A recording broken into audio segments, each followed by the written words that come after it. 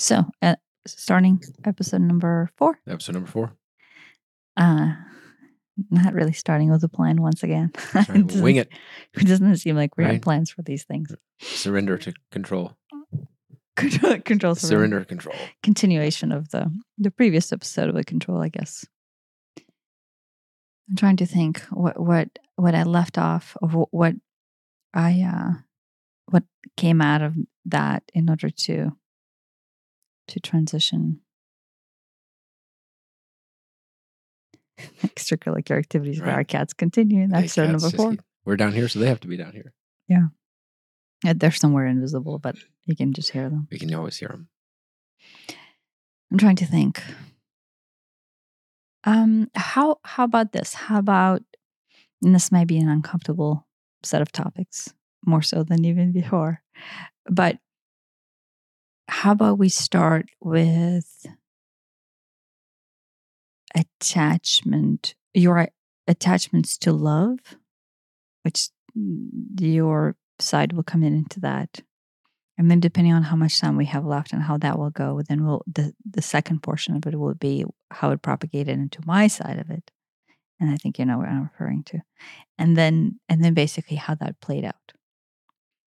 So wait, to begin with, though, I'm trying to think what would be why on your end it started.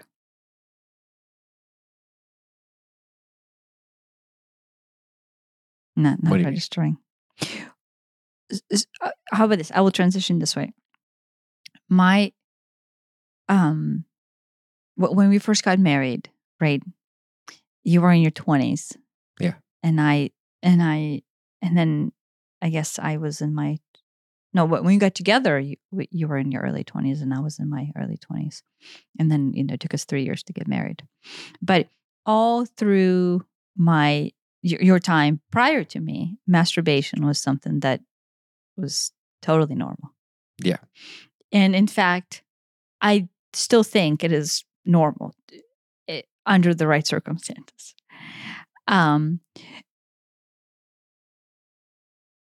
Well, masturbation with pornography. Okay, yeah. Too. Okay, so in your case, it was masturbation with pornography. So basically addiction to pornography. Yeah. And then masturbation comes along with it. Yeah. So this is a sensitive topic episode where lots of swallowing will be happening. I'll have to edit this one out extra. Yeah, and so how it propagated, I did not have a problem with it. Like, that is not something that I feel still till this day think that, men should not masturbate or this is wrong or whatever.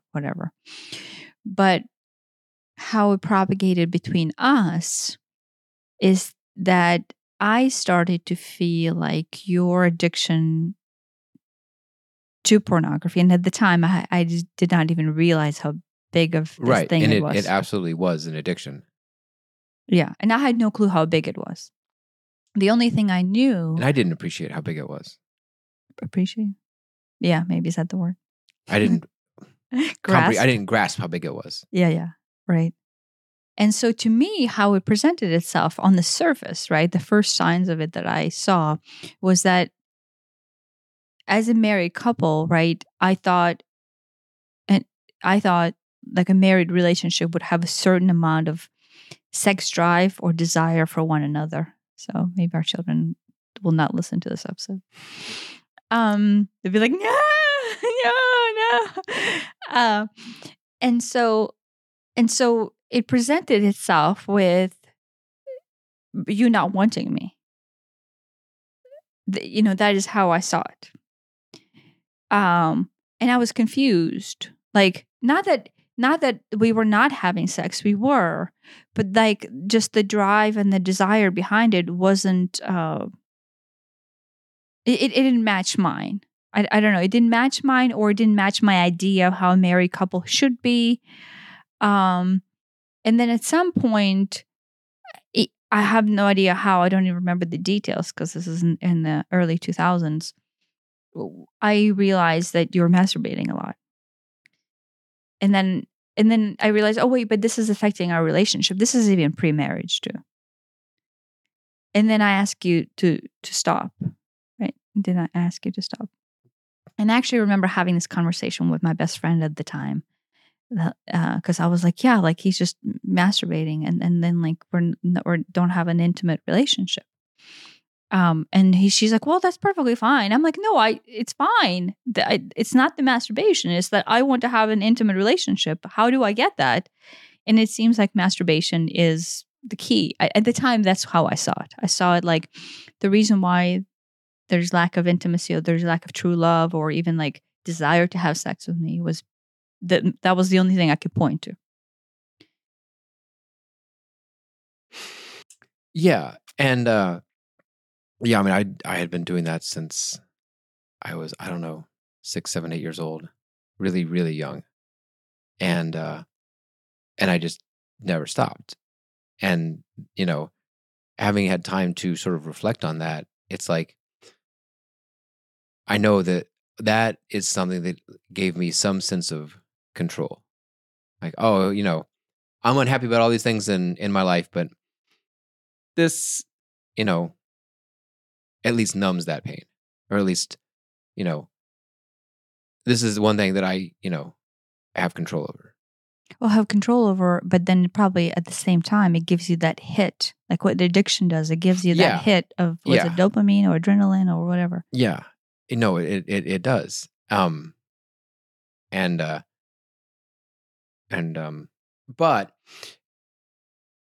that combined with the kind of fundamentalist strict upbringing that I had a lot of like guilt and shame around it and hiding it, and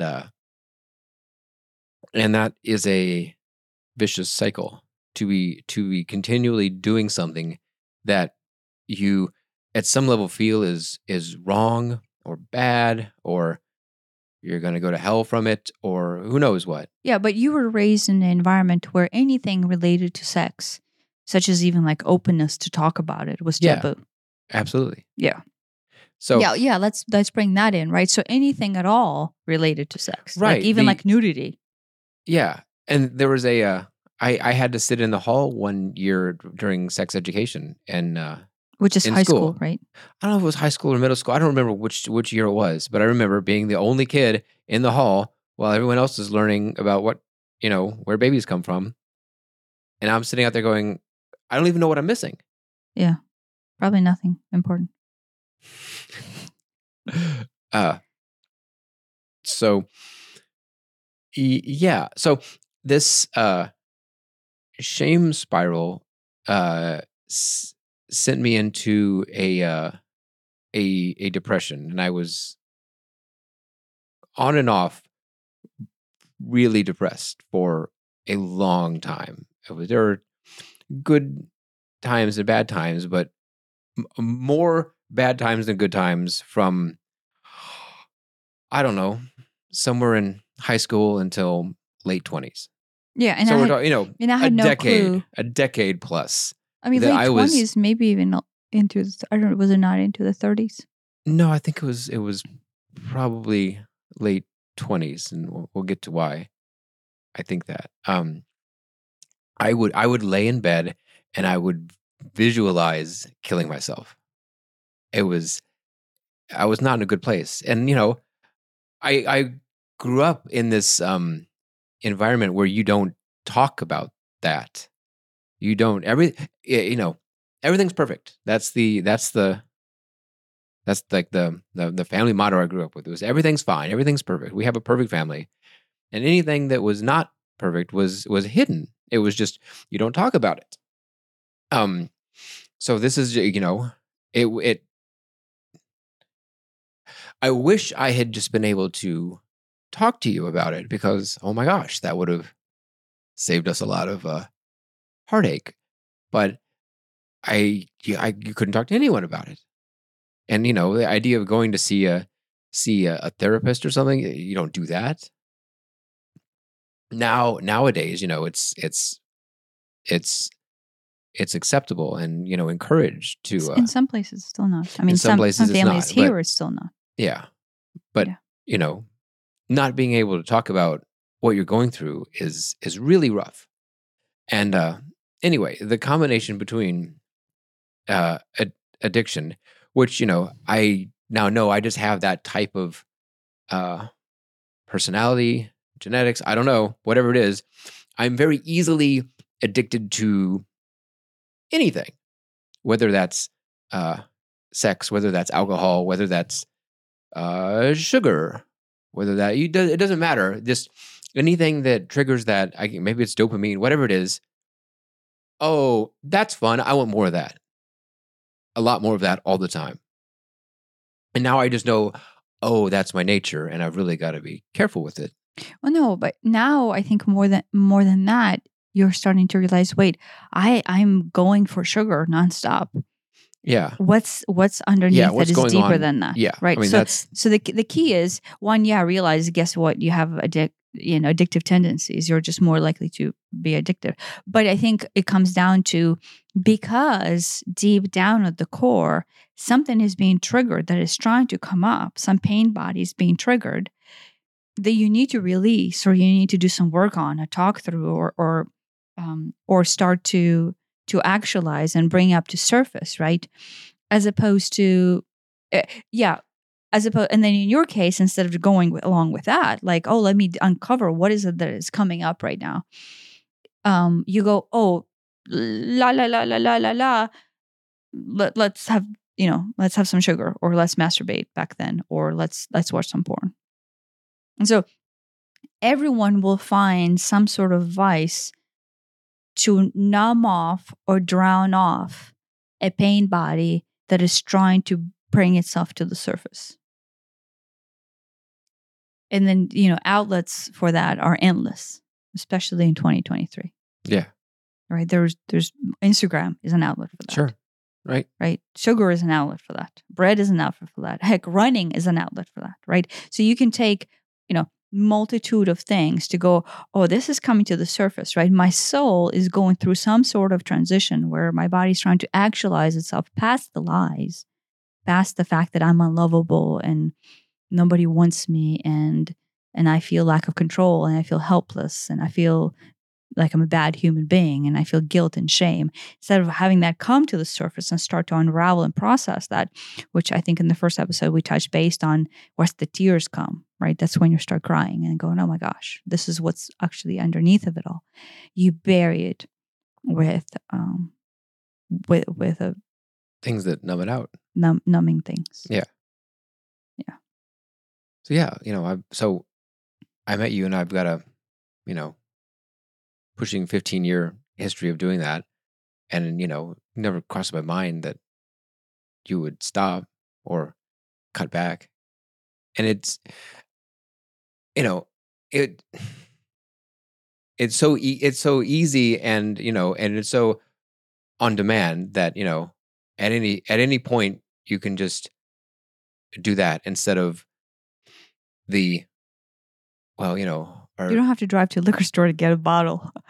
Yeah. You just go to the bathroom. Sure. But I meant, like, as opposed to, having relations with you, it would be like, oh, yeah. Oh, it's just, okay, whatever. Because Tanya requires courting and coaxing and right. So sex basically by default, even though it facilitates the same outcome of, coming, in this case is more work. Yeah. Right. Yeah.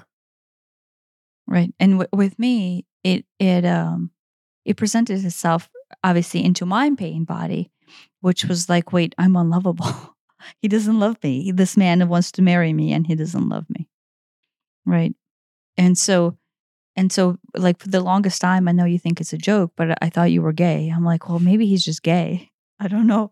Like, I remember that. I remember we had a lot of arguments about that. Well,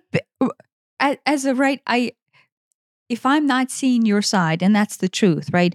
I am not seeing your side, but the truth is, you're in so deep, you're not even seeing your side, right? And you're just like, the only thing you can know and is I'm doing you need everything to lie. I can to hide it. Yeah, well, you're hiding it. You're lying, and then even from myself. Yeah, you're as to how serious it really was. Yeah, you're hiding it. You're lying. So the last thing that is going to happen is us actually trying to unravel this. Because at the time, I don't know, you were hiding it too much. I didn't understand how bad it was.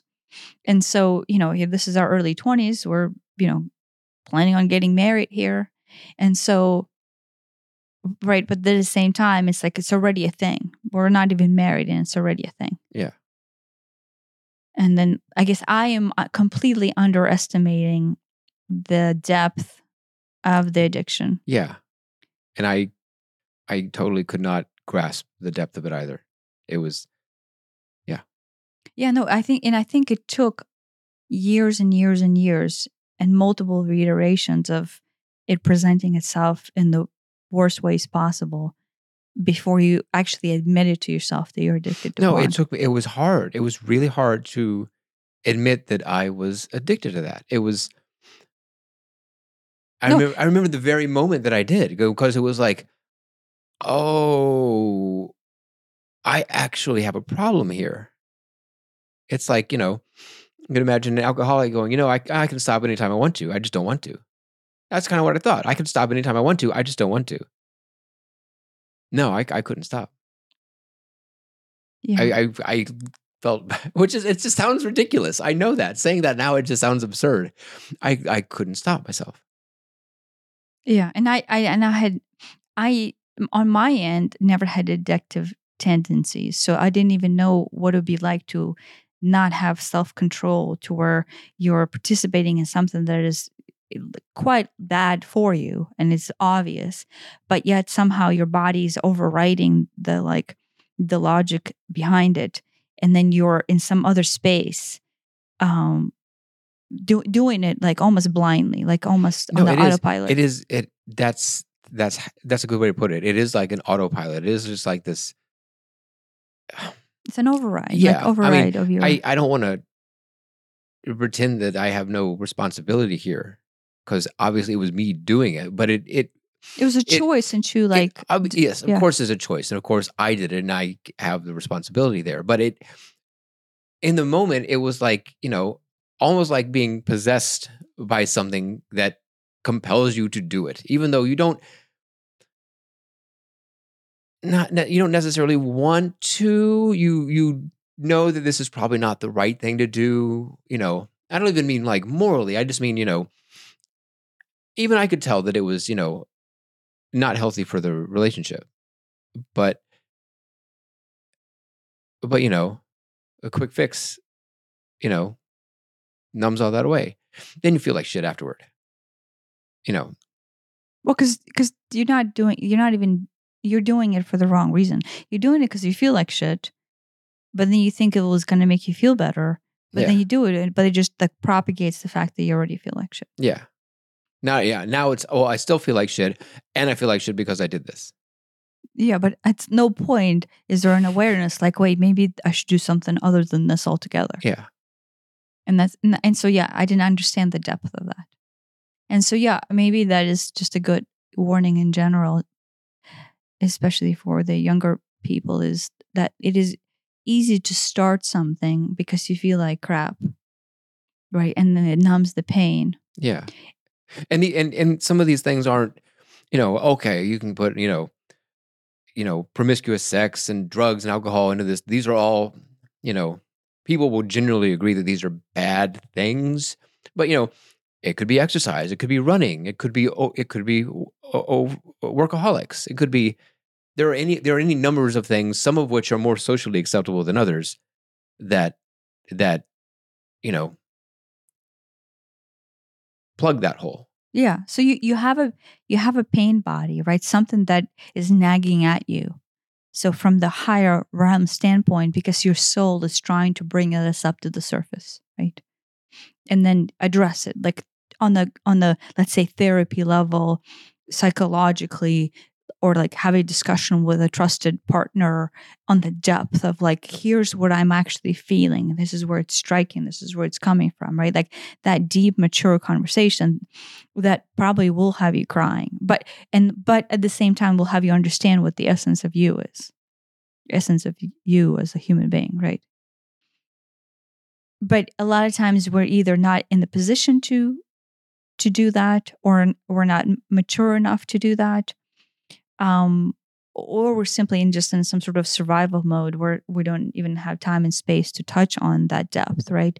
And so the only thing that we can do is, right, because it it cannot continue to be at the surface because that's suicide, right? Like your body literally feels like you're killing it when you're not addressing this influx of energy, right? That is shame and pain and everything else.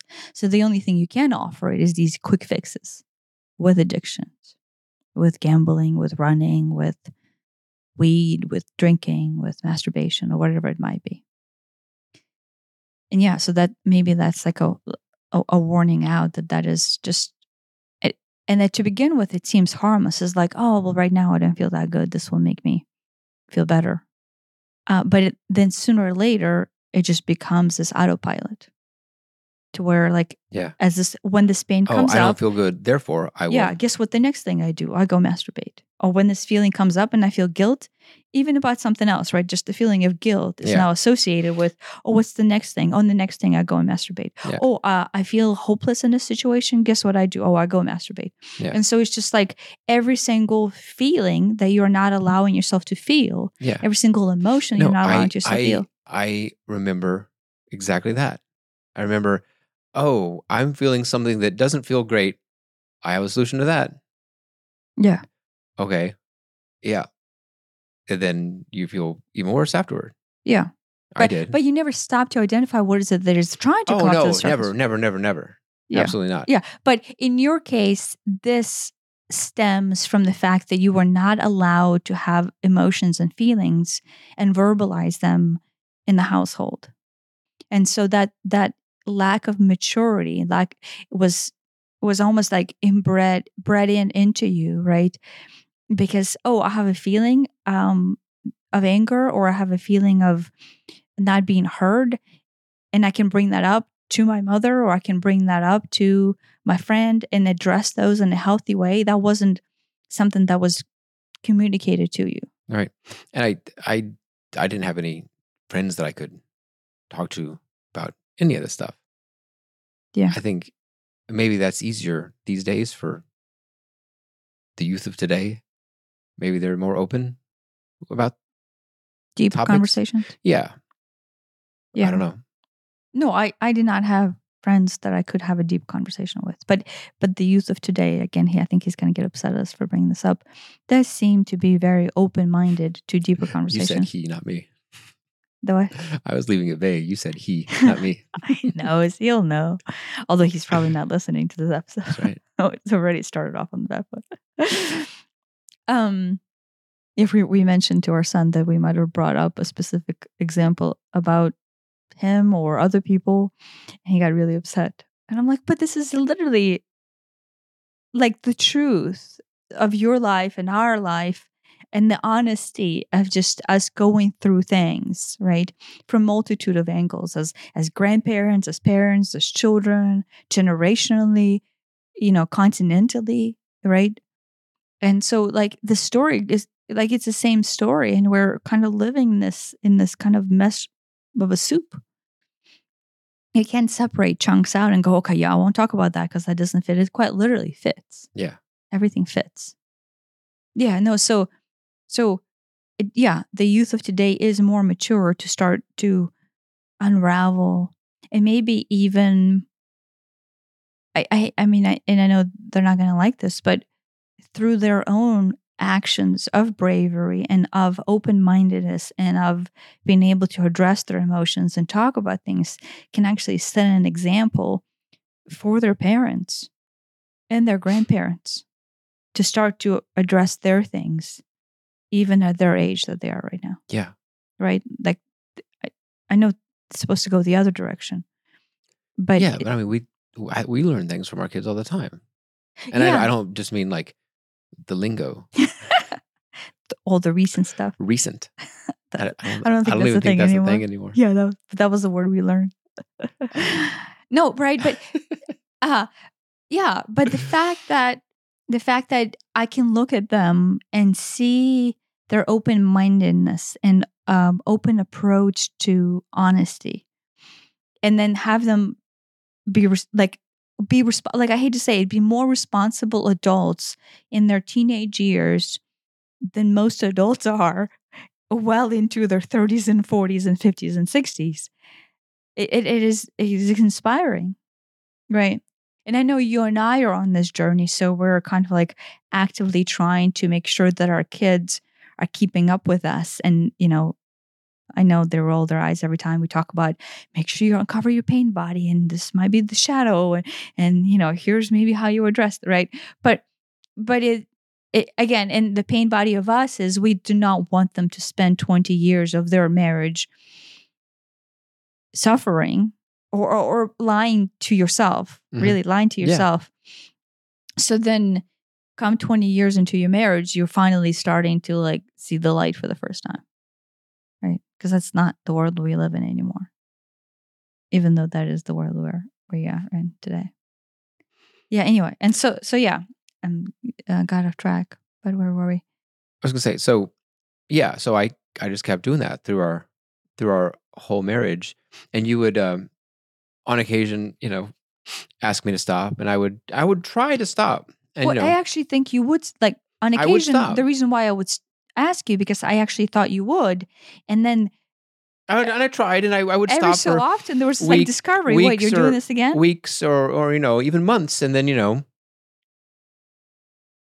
get back into it. And, it's like once you've fallen off the wagon, off the wagon, whatever the bad one is, it's easy to stay off the wagon. It's like, well, I've already done it once. What's two? Well, two. Well, three's 99. What's number 100? And so it's like, oh, you just off the deep end. Until that last day when like it was like you found out, and it I finally really, really, really for the first time actually realized, one, this is a serious addiction. I have an actual real problem. And two, I am going to blow up the marriage over this. I'm going to lose you and my son and the family and is this more important than that, really? When that day when I had both of those realizations, that was the turning point. But I between the addiction and the depression, and I think they fed each other. I really do. I think that was the spiral, was that I would feel bad and depressed, and I would masturbate because then that would make me feel better for a short while, and then I would feel more depressed, and round and round and round I would go. And it was only really after I stopped that the depression cleared up. And that's why I can say, oh, it was, in the late 20s that happened. Because that's, out of everything, that's the thing that I can point to that really stopped the depression. Yeah. But then there was episodes where you would continue, right? Not after that. After the late 20s. Not until a couple of years ago. Yeah, that's what I mean. So you kind of it resurfaces. Oh, yeah. You have to be kind of... Yeah. If you're not doing the work that would cause you to be aware of why you dive into the depression, right? Like doing the nitty-gritty of going to the why am I even doing that in the first place, it will surface back up as something else. And this is not to to judge or diminish that breakthrough. I do think though that that discovery, like, oh, I don't want my masturbation to implode my marriage and my life, got fixed with, let me find something else. Well, I found I found something else to fill the void left by not doing that. Yeah. Yeah. So instead of taking care of it then in your 20s, you found something else to substitute as a new addiction. Yeah. Yeah. Yeah. I didn't do any work to why do I feel this way? Why do I feel the need to numb it out? Yeah, you continue to feel that way and numb it out, just with different things. I changed the not the symptom, the tool for it. Yeah. And so I think I'm trying to think where we were. I mean, one, I do think you went into then sex itself. Like, Yeah. well, heck, Tanya would be happy. Tanya wants more sex, and she's griping on me for not having sex with her. So, And I'm not getting and I'm any not other getting way. any sex any other way because now I have taken masturbation off of the table. So guess what? And so your addiction for porn and masturbation transferred itself into just sex addiction. And now, in this case, it is difficult to say because most people go, well, how is it bad? Because it's your wife. Because that was the argument you kept on having with Right. me, or with yourself, really. Right. But when it, at some point, again, this wasn't all that long ago, I realized, oh, it's not really for the right reason. I want to have sex because there is a hole inside of me that seems to be filled when we do it. There's some void that fills because, that equals love, right? It's like, in my mind, what's the highest expression of love? Well, that would be sex. I mean, Is not. I'm already starting off on a false premise here. But, so when we have sex, that basically proves to me that she loves me. And so this unlovable, broken part of me gets patched over, at least temporarily. Mm-hmm. And so, yeah, instead of, numbing it myself, now I'm numbing it with you. Yeah. And that has been the case until quite recently. And in fact, possibly is the case still, depending on the day. Right? Because you're still have to keep a watchful eye of your sexual desire and what's truly behind it. That was, I think that was yes. That's right. Right? Did you hear what I said? Yeah. No, that's right. So if you have an addiction that is that deep. Yeah, I was going to say that, yes, because it is that deep and it is that deep is the right word. The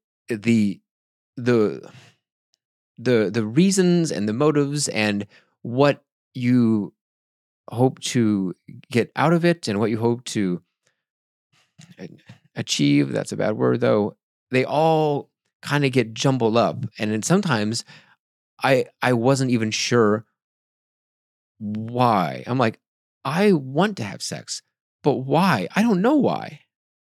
It's like, okay, hormones, that's easy to, that's my go-to. I'll just blame hormones. Yeah, okay.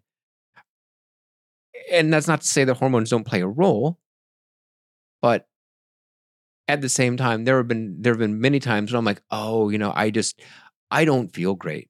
I don't feel great internally. And I know that would make me feel better.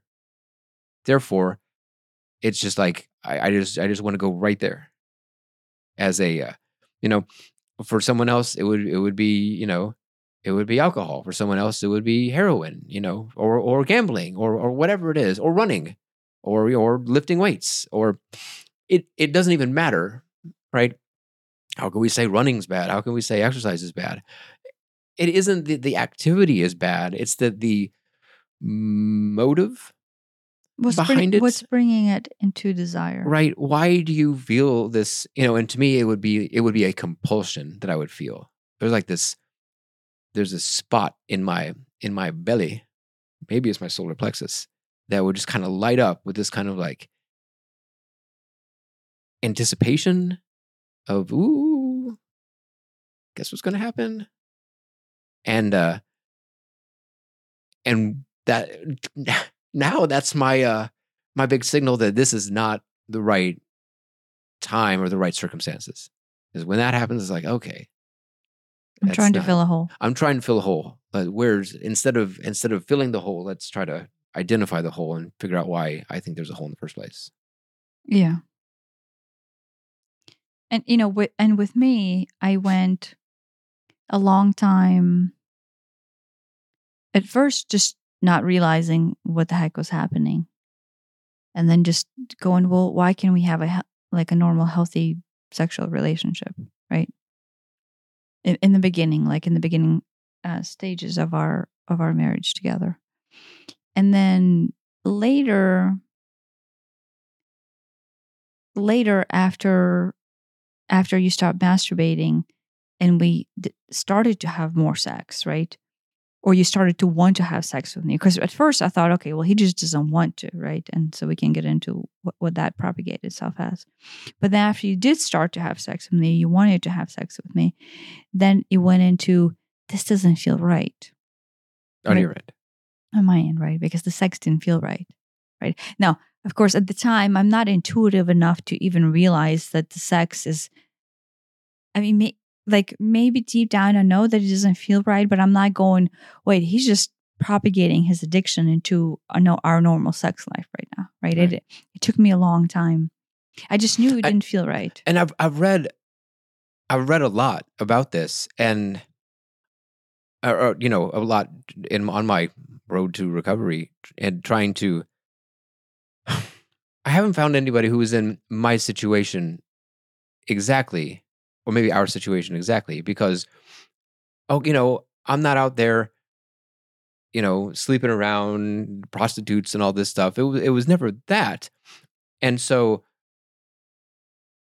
the solution for so many people in these books and guides is focus it on your spouse. And I'm like, well, I tried that, but then you're just the outlet for my addiction. That's not. I've aimed the addiction somewhere else, and I'm that's not. I haven't solved anything, and I don't know. And in some relationships, maybe everybody's happy there. I don't know, but that's not a healthy solution. Yeah, no, it as it started to propagate itself into our sex life, just like normal sex life, to where we're having sex because you're addicted. And not, at this, right, I'm not even realizing that because you're addicted. It just seemed off. It was just, it didn't feel right. Most of the time was very one-sided. Most definitely, I noticed there was zero me taken into account of when you wanted to have sex and how you wanted to have sex. It was almost like this. To initiate it? When you would initiate it, it was very like you could tell there was like this, what's the word? Anxiety Behind it. Like, I need to have it. Right. So imagine. No, I had a lot of, I had an awful lot of anxiety around it, because it was like, I had nowhere else to get it. And so, I mean, it wasn't that long ago you were yelling at me for being in control. Remember, it was like a year ago or something? You were yelling at me like, you hold the keys to my sex, whatever it was. It was like a manic episode. Yeah. To where you deemed me as the only person who can satisfy your addictive needs. Right. And then the second I said, oh, guess what? No, you need to fix this. We need to fix this before it continues because it's not working. And you were losing it. I was losing it. Because the addiction was still there. It was still there. I mean, that was like a year ago. It was. Maybe even less. I don't remember. Yeah. I don't know what I'm saying. No, right, if the books are telling somebody to, oh, well, guess what? Just don't go prostituting. Don't go to strip clubs. Don't use porn. Just concentrate all of those tendencies onto your wife. It is complete disservice, not only to the wife, but to you. Because at no point is that actually solving the deep ingrained issues of why are you even in that place to begin with. That's not a solution to addiction. Right. Especially sex addiction. There's just like quite literally going, la, la, la, la, la, la, la. As long as I focus it on my wife, everything's hunky-dory. Yeah. I'm not even saying that is unfair towards me as a human being. I'm just saying that is just unfair to you, towards yourself. right? To be in that space and continue to be in that space. Because I mean, I can't even imagine how ugly that feels. Yeah. And like in my case, that's where I was going. There was so much anxiety around getting it that any time I would try to initiate it, I was a mess. I was just this nervous wreck. Because it was a fix. It was like and a that fix. was your dealer. Yeah. And it's like, so, you know, like when you see, I don't know if this is actually truth or not, but in a movie when the junkies are like twitching and going. I would very nearly start twitching and sometimes actually start twitching. It was the symptoms of what I see on TV and exaggeration and how you would approach me for sex were the same. Yeah. And it's like, how can this thing be that have that vivid of an expression? But it absolutely did. Well, no, because the thing is not sex. It had nothing to do with sex. That's it. Is that it could replace that with anything. Yeah. Replace that. There's. We knew someone. You were just telling me the other day. We knew someone who said, "Oh, if I don't run my 10 miles every other day, I just can't." Yeah. I only ran 5 miles today, so it's just not going to be a good day. Well, with this person, it's running. Yeah. And then with you, both of us at some point decided to take on drinking as our vice. Added that was a communal decision on both of our behalves. Yeah. To where because we're self-employed and we work from home. Excuse me. We would. I don't know. There was like at least a year period, or maybe even 2 year period. Heck, maybe even longer. I don't know. For sure, 2 years, where very frequently, come noontime, we're like, "Oh, okay, let's have a drink." Yeah, we finished all the hard work. Yeah, we did some work. No, we still continue work. We would continue to work. We're high functioning alcoholics. Yeah, but come noontime, not every day. I'm not saying that it was that bad, but come noontime, we would have a drink. It was several days a week. Yeah, and then at night we're having a bottle of wine. Sometimes, depending on how the dinner goes and how long the dinner is, sometimes we open a second bottle of wine. Right. It was a lot.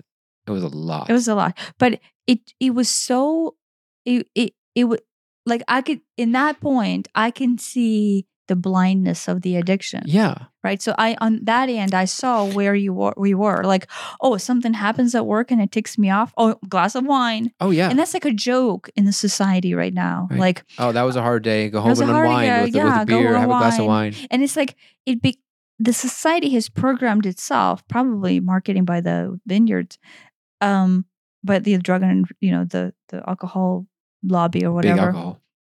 Big alcohol. The alcohol industrial complex. Right.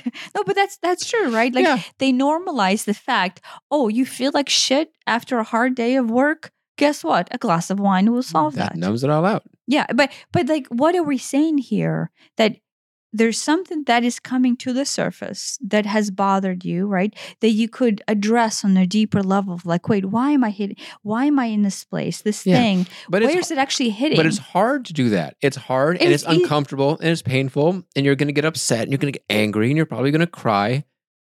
If you go deep enough. If you go deep enough and you're going to start off with, oh, well, it's Janet. It's all Janet's fault at the office because she pisses me off every time, blah, blah, blah, blah, blah. Yeah. It's not Janet. No, it's you. Janet's pushing some button, hitting some trigger that is inside of you. That ...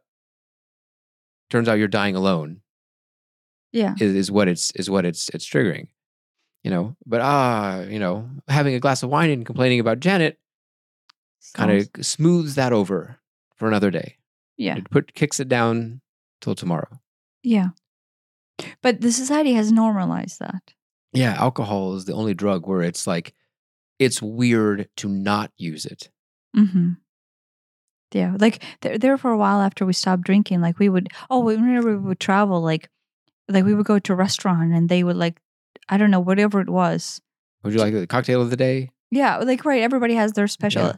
Maybe it's becoming more mainstream to more people who don't drink, but like there for a while, we were still drinking. This would have been October 2020, and we were out. But for whatever, I don't even know why. I was like, hey, let's do a sober October. No, but we were drinking. We were heavily drinking up through September. Yeah. And I'm like, I was upset because I was like, what the heck? I'm not going to be drinking. right? And but I got to the point where we would go out to run with cross country, but we had been drinking I had been drinking during the day, and I'm high functioning enough that I can still go for a run, a couple hours after I've had a couple drinks.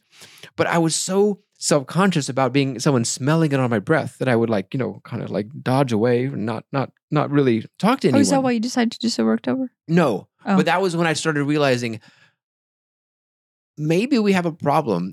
If I'm embarrassed about doing it and I'm still doing it, maybe there's something there. That was kind of the thing for me. We even went online and found like symptoms of alcoholism. If you have 5 of these 10, then you're probably an alcoholic. And we're we like, did. Oh, we've got all 9 of them. Everything except it's destroying my marriage and I've lost my house. Well, yeah, everything that was applying to the high functioning part and the low functioning. We had like 9 out of the 10. It's like, oh. Yeah. So we took October off, and sure enough, Halloween, this is the last day of October. We have we're out trick-or-treating, and we have people offering us, drinks and Jello shots and everything, and we're like, nope, can't today. But that kind of taking a month off of drinking, and it was hard. And like on October 5th, I'm like, oh my gosh, November 1st, it's all over. That's what I'm thinking. It's going to be crazy on November 1st. Yeah. By the end of it, it's like, I don't need it like I used to. Well, the awareness set in of how dependent you were. Because when you're in it and you don't stop and you continue it and continue and continue, and it's just satisfying that craving, right? And you almost need more and more and more, because sooner or later the dopamine levels are not high enough. You almost like numb to the idea that you're even doing it, right? Versus when you take a break and you realize how hard it is for you to stop. You have you like that realization within itself, like opens this portal within you. You're like, oh crap, this is bad. And so November came, and we didn't even drink the first few days of November. And finally we had something, but we didn't dive back into the deep end of the booze pool at all, really. Yeah, no, it kind of we kind of like, okay, we'll have a glass for dinner or something. It was very, very a much more healthy amount of drinking. Yeah. If there can be a healthy amount of drinking, a glass a few nights a week for dinner. And in fact, I thought, because I also had like, oh my gosh, come November, that's it, right? And then came November. I didn't even want to. I didn't have the strong desire to just go crazy and undo that last month in a bucket of booze. I didn't have that impulse. Yeah. And with me... And it was weird because I expected to. Yeah. With me, I even... Whenever we would start having glass, and I thank the spirit world for this, like even after we started having it afterwards... It just didn't set well. It didn't set well. Like, not that I would get sick. I wouldn't get sick, but like I would take a sip and it like that appeal of like, wait, why was I even drinking this? Like before you start drinking beer, right? To begin with, like you take your first still of cheap American beer and you're like, what the heck is this? Drinking it out of a toilet. Yeah, right. But then of course college sets in, and then most people you acquire a taste. Well, acquire taste. It makes you feel good, and you forget about the fact that it tastes terrible. Maybe in some sort of Pavlovian sense, you've associated this yeah. taste with feeling good. Yeah. Right. And so with me, at some point that month, so thank God you suggested it, and then whatever that kicked in within me, it allowed me to like not even just the wine no longer sounded good. Even like simple wines like rosés, right? As simple as it is, it was just not even something that. It just didn't work for you. It didn't work, right? And I still enjoyed it, but like I felt so weird drinking alone that I wouldn't. Mm-hmm. So kind of worked your way out of it. Yeah, we naturally worked our way out of it. Yeah, and sometimes even still, a glass of wine sounds nice for the wrong reason. Sometimes for the wrong reason. Sometimes for the wrong reason. Sometimes it's like I just miss the taste and the texture of wine. And if they had something that tasted like that had no alcohol in it, that would be great. But I haven't found that. Yeah, I miss the taste of some of those bourbon drinks that I used to make. Oh, and then we I miss the taste of scotch. Yeah, and then we have that non-alcoholic bourbon, and I tried making drinks with it, but one, it's like 2 years expired. Well, no, it never even, before it was expired, it never even tasted the right way. But then I realized what I missed was the energetic signature behind the whole process, including the alcohol version of it. The ritual of it? The ritual, right? The why. And so half of the time, there you go. For Christmas, I got you the Katy Perry's, whatever they're called. Is it a mushroom wine? Mushroom wine, or Rishi mushroom wine, right? And I was super excited about it because I'm like, oh, we can still have our wine ritual just without the alcohol. And we had it, and it was a complete flop because I'm like, oh, I'm not drinking because that energetic signature of having the need to is what I don't need, what I don't want. And so the nostalgia behind that actually carries with it the pain body of why I used to do it. See, it didn't hit me like that. It hit me that way. To me, it was like, oh, this is and I actually like the drink, but it was like, it to me, it could have been a water, it could have been a Coca-Cola. That would be a treat, or it was like a treat to me. So it did something different to me. Yeah, but that's what it is. The fact that it is a treat, right? That the dopamine satisfaction is what in me arose that same like, oh look, it's a fix.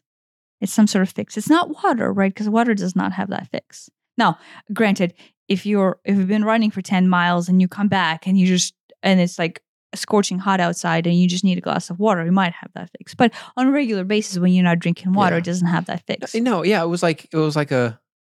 But it's a fix. It was a treat. Yeah, like right now we're going through some sort of. It's not a fast, but I don't actually know how to describe it. It's more like a dopamine fast. It's a dopamine fast, right? So hence why our energy is all like. Right, and so like doing a podcast is like the most exciting thing. Yeah, but I feel my energy drained because we're not having any sugar. Yeah, there's no sugar. There's no flavor. Yeah, there's no flavor. There's no Instagram. There's no anything. Right. And so within that space, right now for me to have like even healthy sugar, let's say I took a peach, right? Or mango strip, right? And had that, right?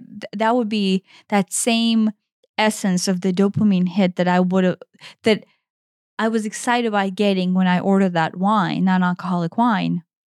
But then after I started drinking, I realized, oh, but I'm energetically diving into that same space, the dopamine pleasure, the pleasure hit, right? And that's what I have a problem with. Yeah. I mean, it's not the alcohol. It's the dive. Right now, it's like, I mean, we need to put a little bench there so she can just like hop on. It wouldn't be visible in the video anyway. Yeah. I mean, I want the flavor back, and I want the spiciness back, and I want the onions and the garlics and all that back. But cookies and candy, that's not really doing it for me. I don't know. Will I have some? Probably, but I don't know. Then again, if I don't, because I also know my tendency, one cookie leads to 20 cookies, leads to a box of cookies. Yeah. What was it? What was a comedian? Some sort of comedian talked about like the Girl Scout. Samoas. What was the Girl Scout Samoas like? Like you just eat a whole 2 minutes later. You're down a line. A sleeve of Samoas. That's a sleeve of Samoas. No, I can put down a sleeve of Samoas and be completely blind to it. And then at the end, I'm like, oh shit, this is the last one? What? Wait, who took the rest of these Samoas and nobody's around? I ate them all. And then, and I'm going to feel terrible, like physically feel terrible because I've got reason to sleep. A dozen, coconut chocolatey Samoa. Oh, it really sounds really good right now. Actually, I say that about the cookies. They sound really good. But that, that left unchecked, that is where I will go. So it is easier for me to have 0 than it is for me to have 1. Yeah, but the right thing to do in the long run is to go, why am I craving Samoas? Right. Right. Like, in the same thing, why am I so excited about having this wine with you? Right. And it could be that, like, nostalgically, part of it is that I remember those times where you and I used to just sit together and we would talk for hours sipping wine,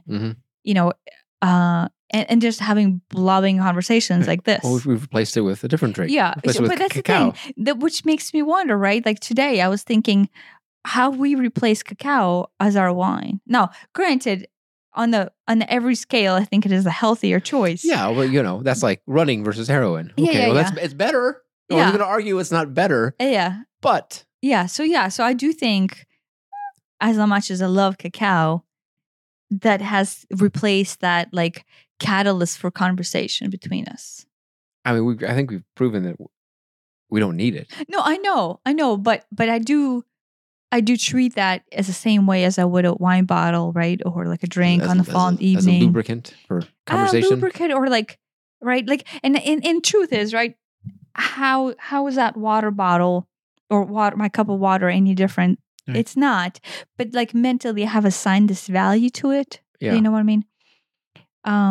Same thing with, with mango strips. Like I noticed like, okay, well, it gives me the sugar.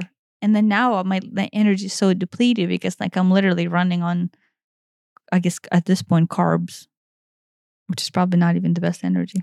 White rice. Right. Lots of white rice. Lots of white rice. I mean, we're just a little bit of bread. We're still a week away from it. So this is just the beginning. I know. It's not going to get better. Maybe we'll get better. Maybe I should think positive. Think positive. Anywho. Yeah, so I think we have it's 12:36. It's 1:00, right? That closer to 1:00. So we probably got 20 minutes left. Yeah. So we can go on. Or that propagated stuff. Yeah, so where we left off is sooner or later, you having sex with me, which is what I wanted, right? Which is I was like, why can we not be having sex? But for the wrong reason, because you were having that addiction tendency between them, like still did not get me what I wanted, right? And I didn't know what was wrong. I just knew it wasn't right. And so you then became barely upset at me because I kept on nagging you, like, this is not right. And you're like, you're a woman. What the fuck do you want from me? Well, right? I either some combination of I didn't understand what you were saying and or you weren't articulating in a way that I could understand. I don't know. I didn't. No, I kept on saying you're addicted to sex and you're doing this for the wrong reason. And you were like, didn't believe me. Right? Like it took probably at least 2 years. I don't know that you worded it like that. You were like, this isn't energetically working for me. And I'm like, what does that mean? What does that mean? I don't know what that means. No, I know. I kept on saying, no, I told you that I was telling you that there's addiction to sex. This sex is addictive. You didn't say that at least not for a long time. No, but as soon as it dawned on me within the last 2 or 3 years, I did. Yeah, but I mean before that, over those 10 years prior. 10 years prior, I did not know. Whatever you were saying, it's not working. And I'm like, I don't know what that means. Yeah, because yes, you're right. Yeah, at that time, I did not know that what you did is you took your addiction to porn and masturbation and then transferred it over. I didn't realize that onto either. Me. I did not realize that either. I thought, okay, problem solved.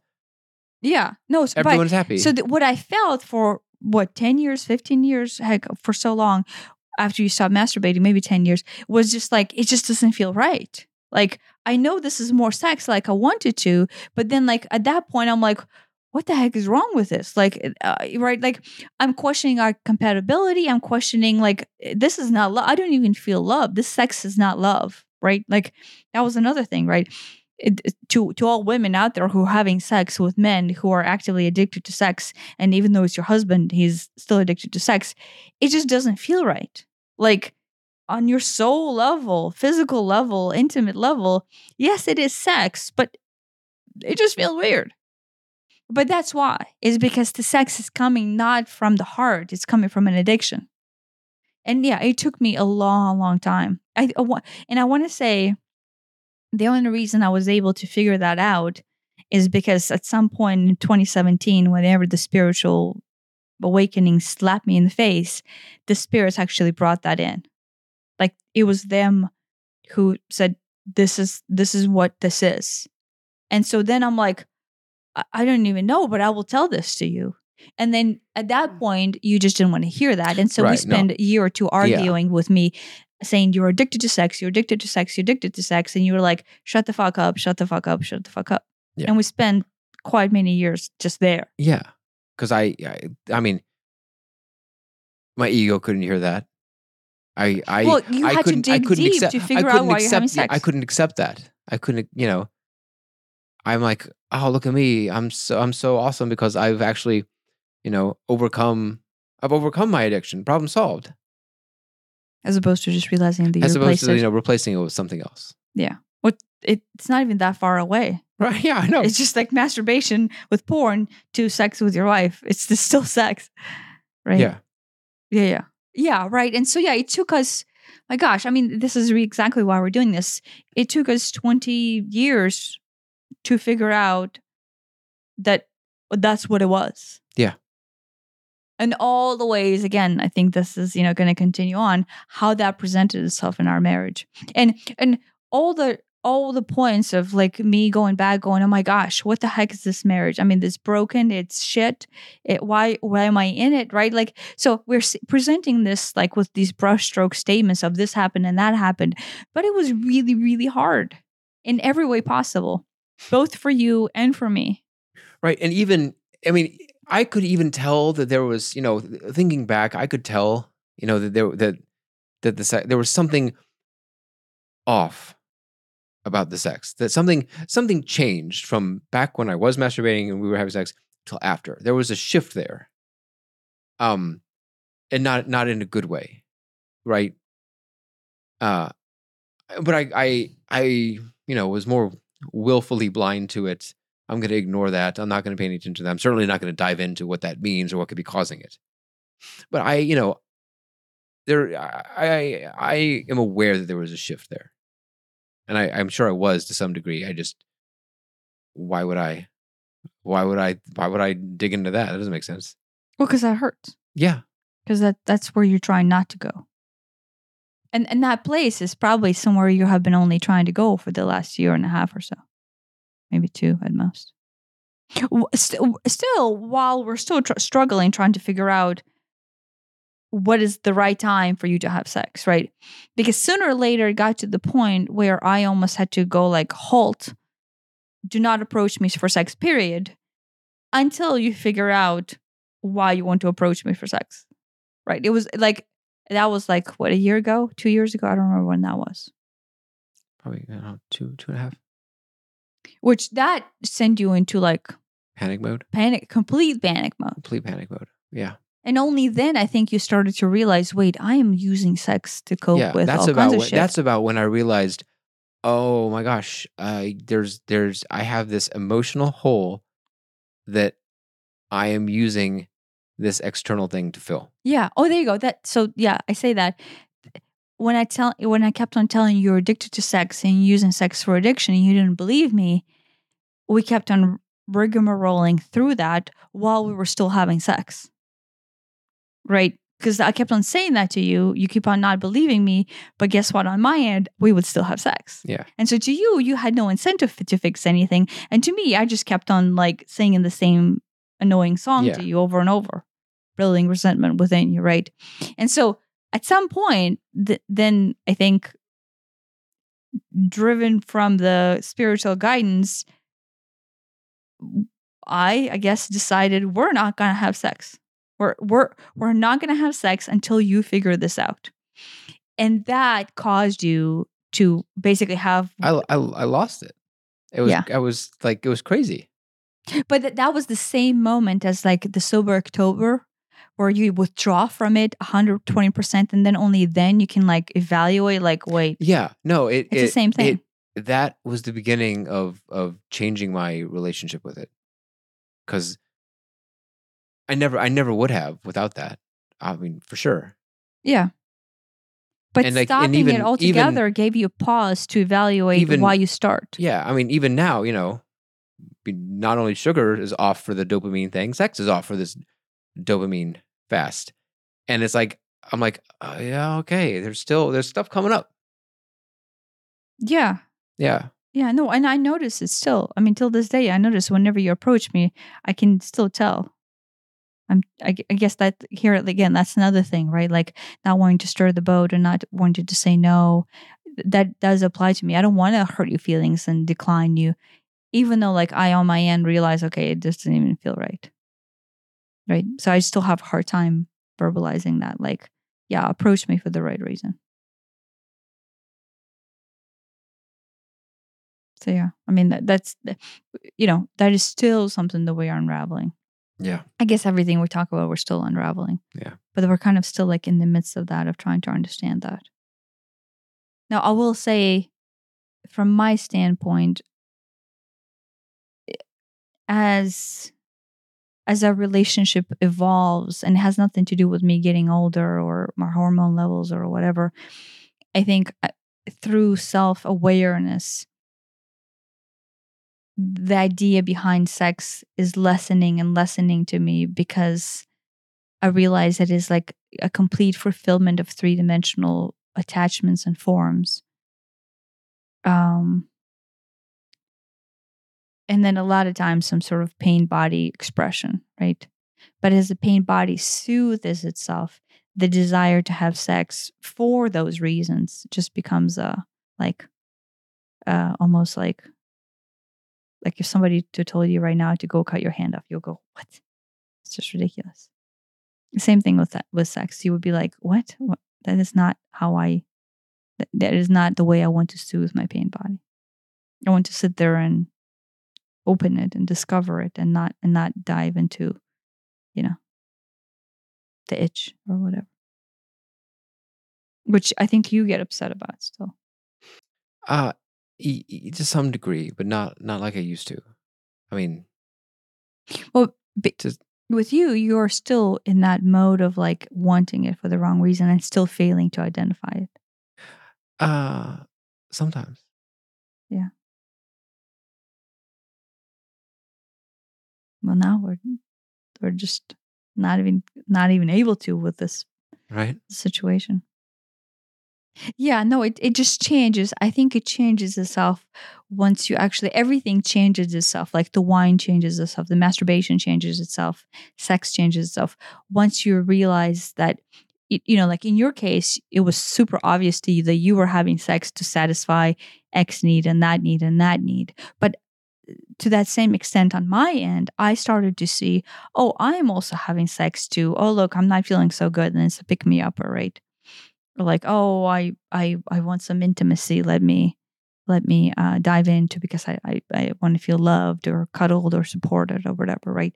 Just like you would have those addictive tendencies. I see them in my end, right? Yeah. And so now having sex for any of those reasons just seems like silly. Then what is the right reason? I mean, to me, I already told you this, but I guess I'll repeat it for the podcast purposes. It is a expression of self on a much deeper, soulful level. I think that would be the only non-pain body driven expression that is, I would find appropriate.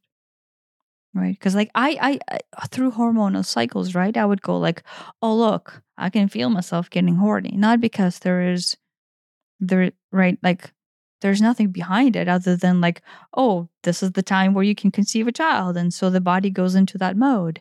And I'm like, is that the right reason to be having sex right now? Is because my physical form has some sort of clock programmed into it and I'm going to be subject to this programming? And that just seems silly. right? It just seems silly to be subject to some sort of programming that is bred into us as like human survival and propagation 101, right? It's a pain body, right? I know it's not like my personal pain body, but it's like the pain body that is the essence of humanity. And so it just seems wrong for that reason. It just very obvious. By wrong, I mean it's very obviously carries a fear. It's a fear if it's fear-based response. Oh, I'm horny. Let me find a mate and get pollinated because this is the ovulation time, right? It's like fear-based response. Is that different from I'm hungry? Let me find food.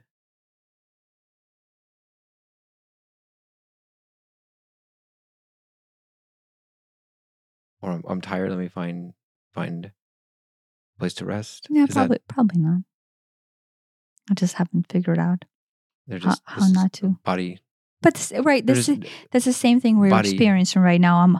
I'm running low on dopamine, and I want some chocolate and candy and possibly salt and sugar and some spices. Right? This is the same thing, right? Does your body actually need it? I mean, heck, on the spiritual level, there's people who live on light, right?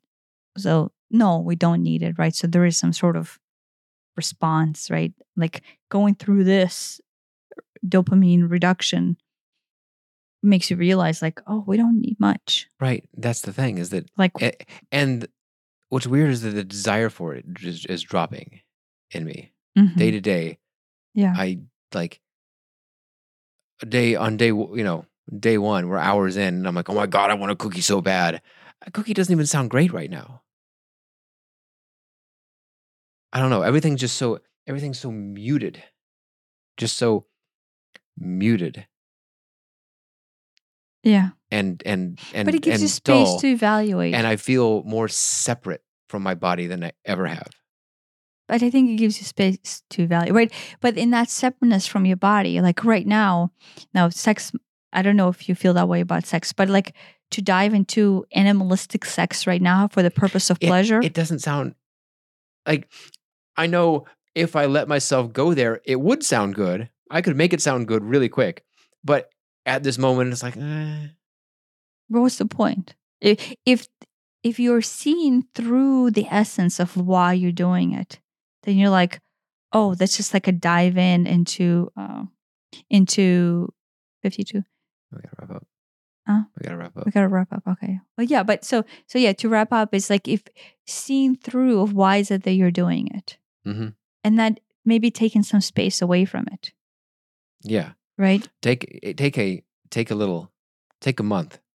Yeah. I've heard a lot of people say if you take a month off of whatever it is that you are or you think you are addicted to, that will make a huge difference. And you may choose to go back to it, whatever it is, but you will at least go, oh, I can live 30 days without heroin or cookies or sex or whatever it is. But it will give you space for perspective. Yeah, you'll have perspective over why you partake of this substance or activity. Because in the midst of it, it's almost impossible to judge. Like we're still, right? Like we're just now going through this dopamine thing. Yeah. And it's like, oh my God. Yeah. No, it's everything's muted, and then every now and then something will flare up.